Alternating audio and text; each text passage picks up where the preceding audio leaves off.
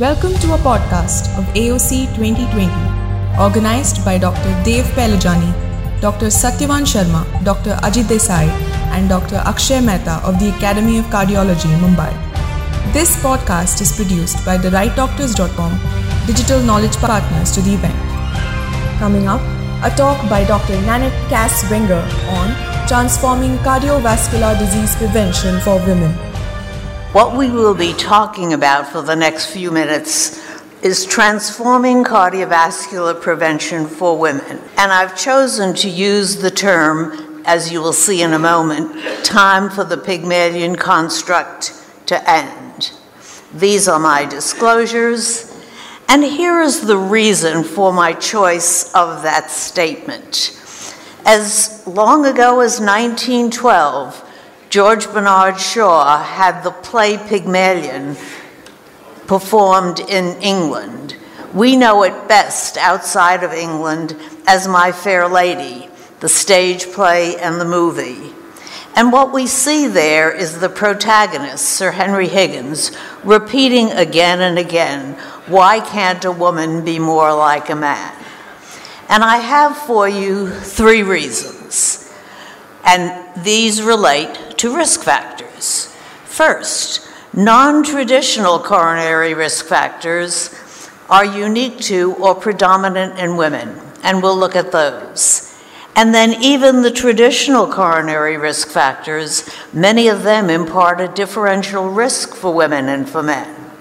But most importantly, gender-specific risk assessment and management has the potential to improve outcomes for women. You've seen this slide before, and what you see is that once we begin to pay attention to sex-specific issues, women noted in the red and men in the blue, that since about the year 2000, there was a very sharp decline in cardiovascular mortality for women. But I want to emphasize today for you something else, and that's the end of the curve. And that is that the steep decline that we've seen in the US has seemed to increase in men and to plateau in women. And that tells us that we have something to worry about the risk factors. More about that later. I want to outline the magnitude of problem as I see it in my country, where cardiovascular disease is a leading cause of morbidity and mortality for women. 1 of every 4 women in my country die of cardiovascular disease, and that's a mortality twice that of all forms of cancer combined. But as the basis for that, 2 of 3 US women have at least 1 major coronary risk factor, and that percentage increases with older age. Now, what I want to highlight is the reason for this plateauing, and it's not uniform. We see problems in the younger women, those women aged 35 to 40, 54 years old, where their mortality is now beginning to increase by about 1% per year, totally reversing the trend of the past 4 decades, where we saw a decrease in Framingham risk scores. Now they're increasing. And in my country, probably the major issue is the obesity epidemic and the sedentary lifestyle. But because the risk factors underlie this problem, there is the importance of preventive cardiovascular screenings for women. Now, I want to highlight that women are not a uniform group, and that there are disparities among women in my country. African American women are at much higher risk. Almost half of the African American women have some form of cardiovascular disease. Hypertension is present in about 44% of African American women. It has an earlier onset, and it is more severe, and it has more severe end organ damage. They have more metabolic syndrome, they have higher rates of cardiovascular disease than do their Caucasian sisters. And when we see patients hospitalized for an acute myocardial infarction, Black women have the greatest risk factor burden. So there is something that should have been preventable early on, and they are less likely to receive evidence-based therapies. There is a totally different paradox with the Hispanic women. Now, this is not a genetic group. This is a group identified by language, and that's one of the weaknesses of that categorization. But Hispanic women have double the diabetes than do their non-Hispanic sisters.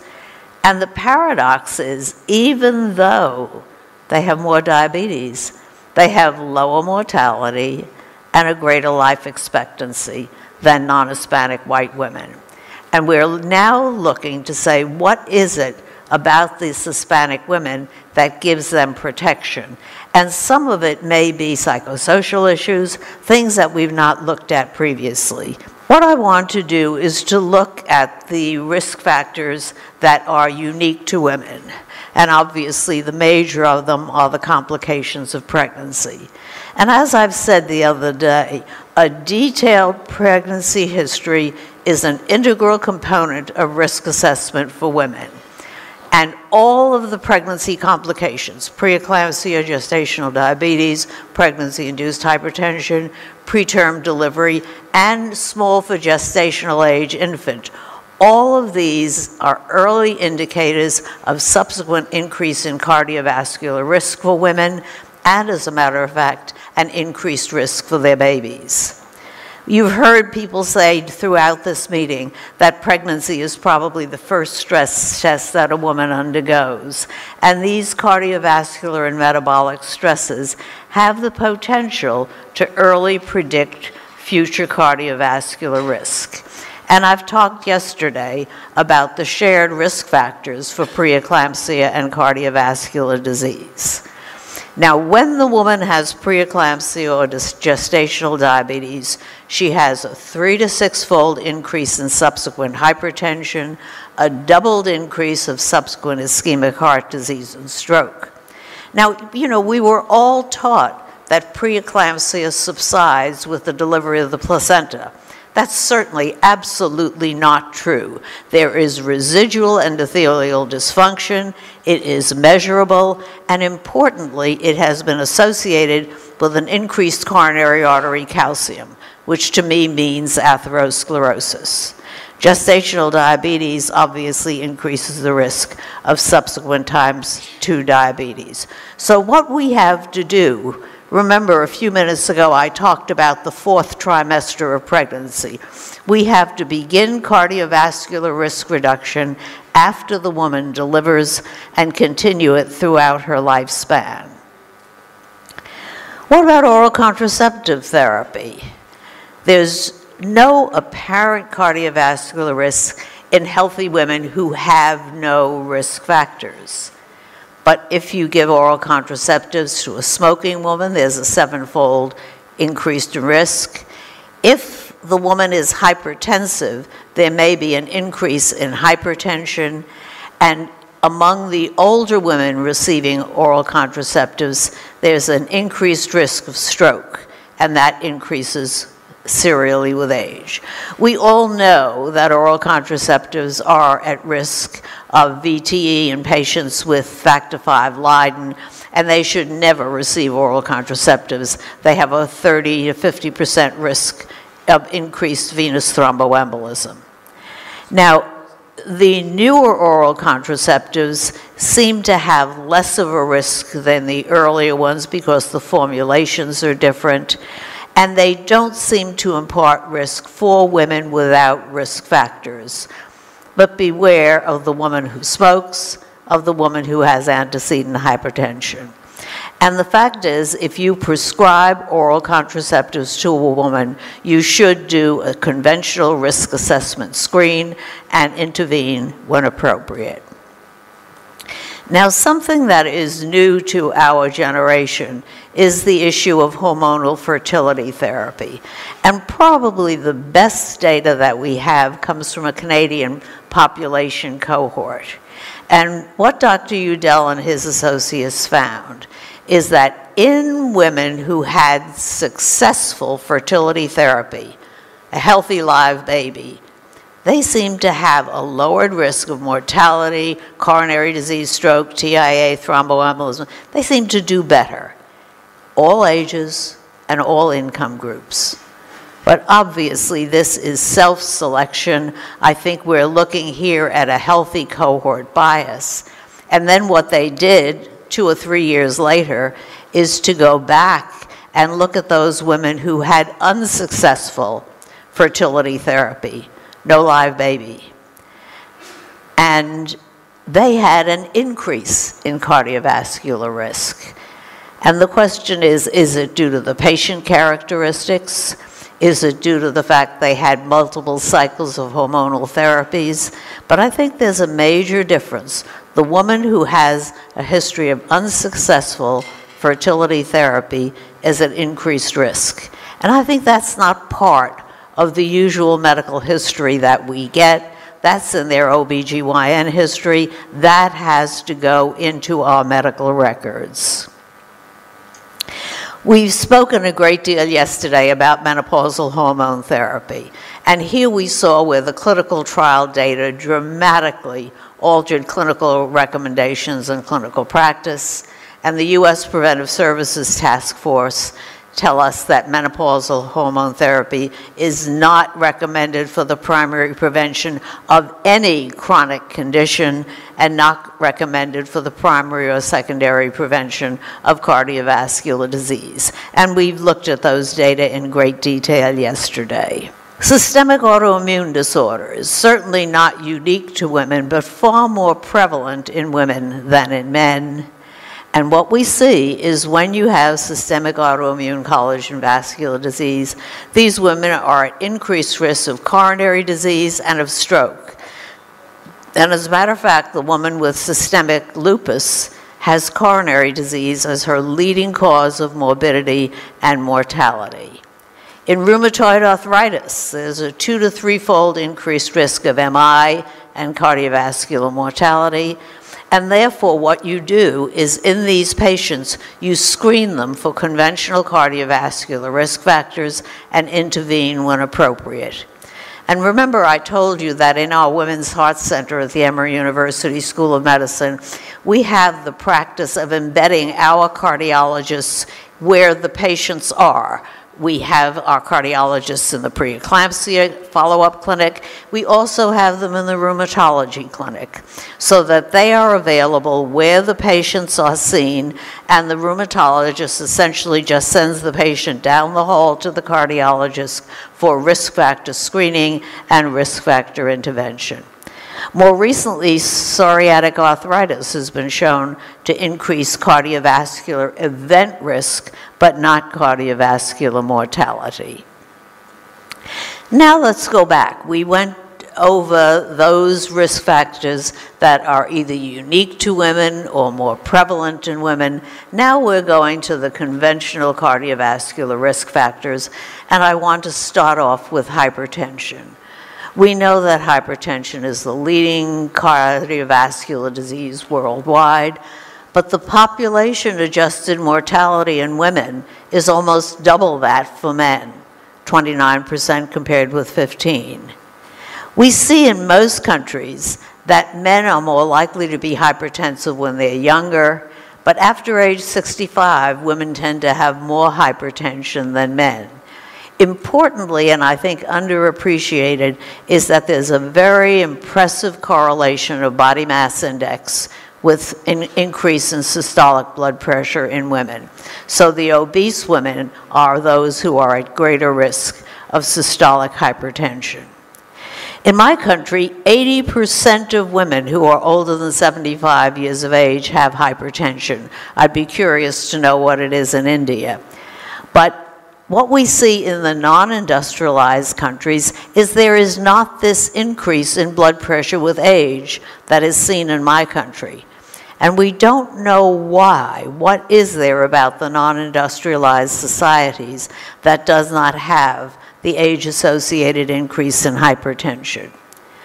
Elderly women, again, the group more likely to have hypertension, have less control. Even though they are treated, they are less likely to be treated to target than are men. And that's one of the problems when we do sex comparisons. We often do treated compared with untreated.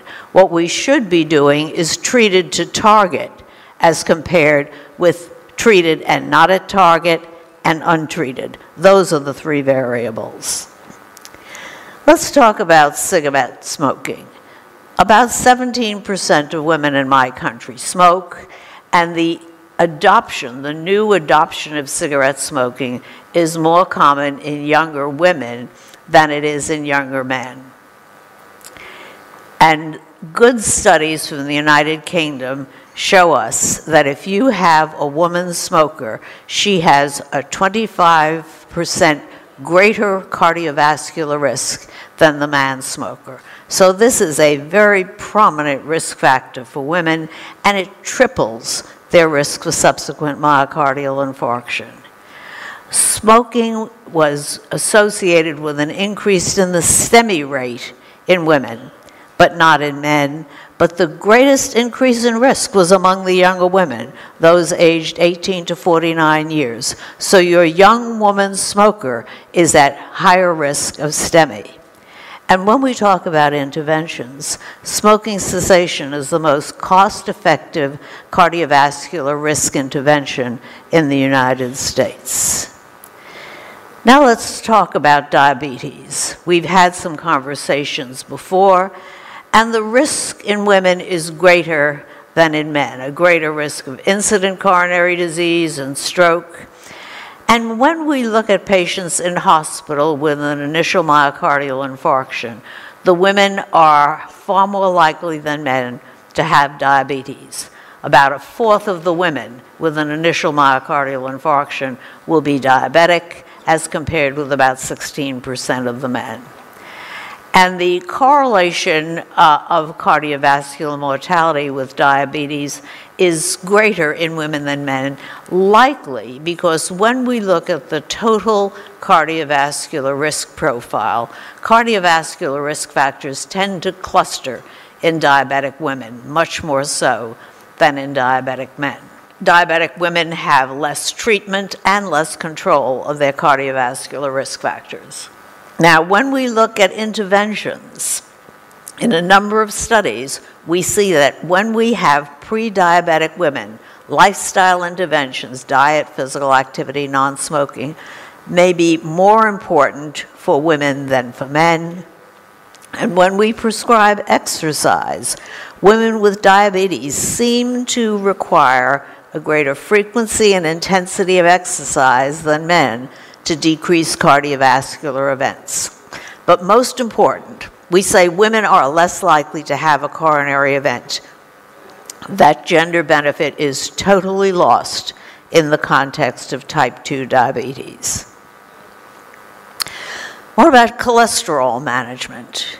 Cholesterol has the highest population-adjusted risk for women. It's 47%. And I'm not even going to try to review the studies for you that says there is similar statin benefit for women and for men. But I want to call your attention to the 2018 ACC-AHA cholesterol guidelines, because certainly you use the ASCVD risk score to define risk, but there are variables that may help you decide whether or not you will prescribe cholesterol-lowering medications. And there are three issues that are specific to women that I want to highlight for you.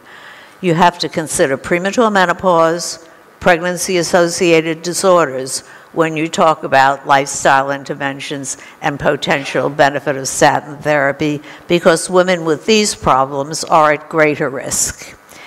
Very important is that sexually active women of childbearing age who are treated with statins should use a reliable form of contraception. And third is women of childbearing age who plan to become pregnant should stop their statin 1 to 2 months before pregnancy is attempted. And if they become pregnant while on a statin, obviously the statin should be discontinued immediately. But that's a discussion I find that we often don't have in statin-treated women of childbearing age. What about obesity? 2 of 3 women in my country is either obese or overweight. And what are the concomitants of that obesity? Hypertension, hyperlipidemia, physical inactivity, and insulin resistance. And obesity increases coronary risk, you see the numbers, more for women than for men. Now, fascinating is we always think about low-income countries as areas of starvation. That's not the case. Obesity is double in women compared with men in low and middle income nations, but it's equivalent in men and women in the high income nations. And obesity is a significant problem in women in the developing world. Physical inactivity. A third of adults in my country are physically inactive, more women than men. But in the InterHeart study, the protective effects of exercise seem stronger for women than for men. Physical inactivity is the most prevalent risk factor for women in my country, with a fourth of the women saying they have no regular physical activity and 3/4 less than the recommended amount. And this is despite the fact that we have studies specific to women. In the Nurses' Health Study, women who exercised regularly were less likely to develop diabetes. In the same Nurses' Health Study, the diabetic women who were physically active had a lower risk of cardiovascular events. Now, for secondary prevention, obviously we recommend exercise-based rehabilitation. We've not talked about rehabilitation enough at this meeting. Probably at another meeting we will. But women are 55% likely to participate.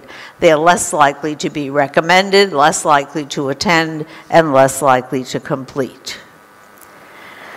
Depression is not usually considered among risk factors, but I've chosen to consider it because the psychosocial issues, and in particular depression, preferentially disadvantage women.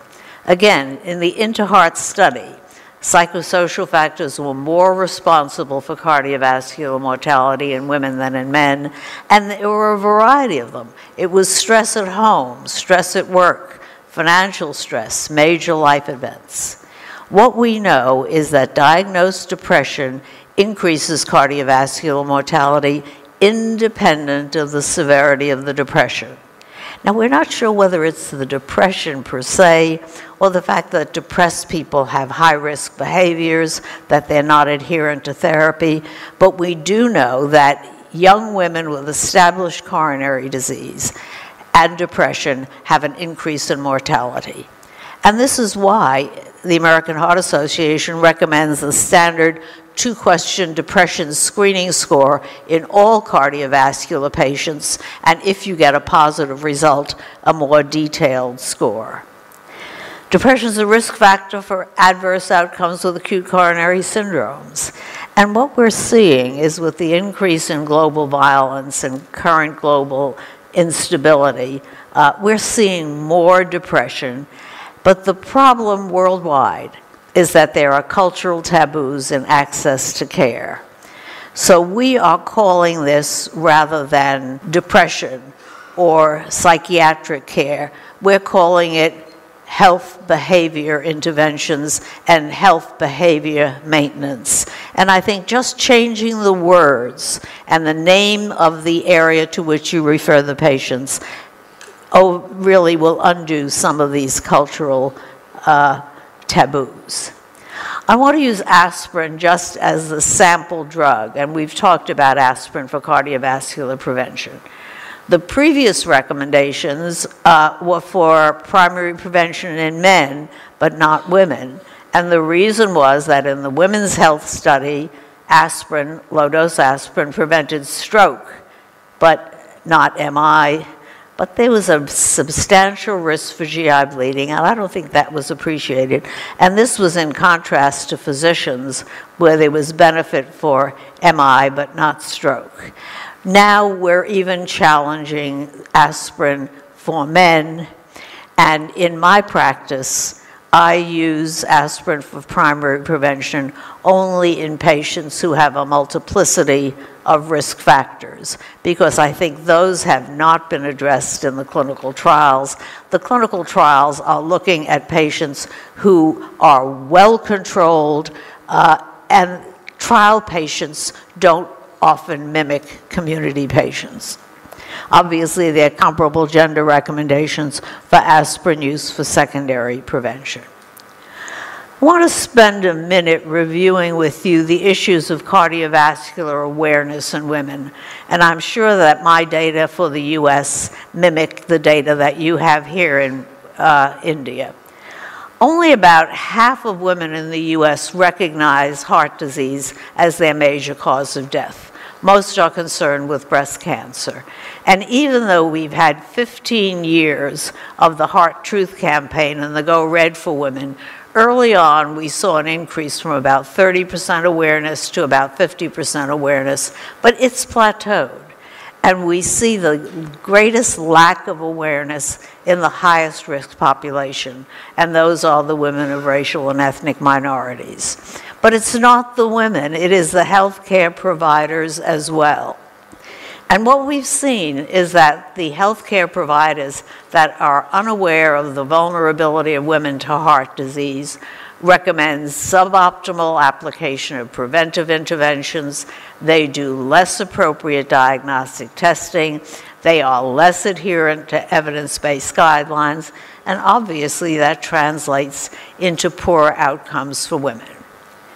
Now, I will identify for you that the underrepresentation of women in the clinical trials and the studies and the lack of gender-specific analysis gives us less of a robust database for women than for men, but it is there. We, in this decade, are talking about personalized medicine, and the first step to personalized medicine is incorporating information about sex and gender differences. Let me summarize with what I consider the key global issues. We have to educate the population, but women in particular, about cardiovascular risk factors, particularly the modifiable behavioral risk factors. We have to tell the women that basic lifestyle modifications will lessen hypertension, dyslipidemia, obesity, diabetes, and cardiovascular risks. And most prominent among those are smoking cessation, a diet restricted in sodium and saturated fats, an increase in fruits and vegetables, and an increase in habitual exercise. We have to have messages targeted to women, particularly in low and middle income nations.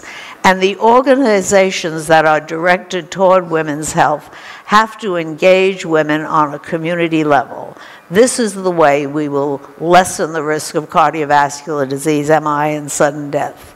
But important is that we have national programs and policies and plans for cardiovascular prevention, and that those plans target women.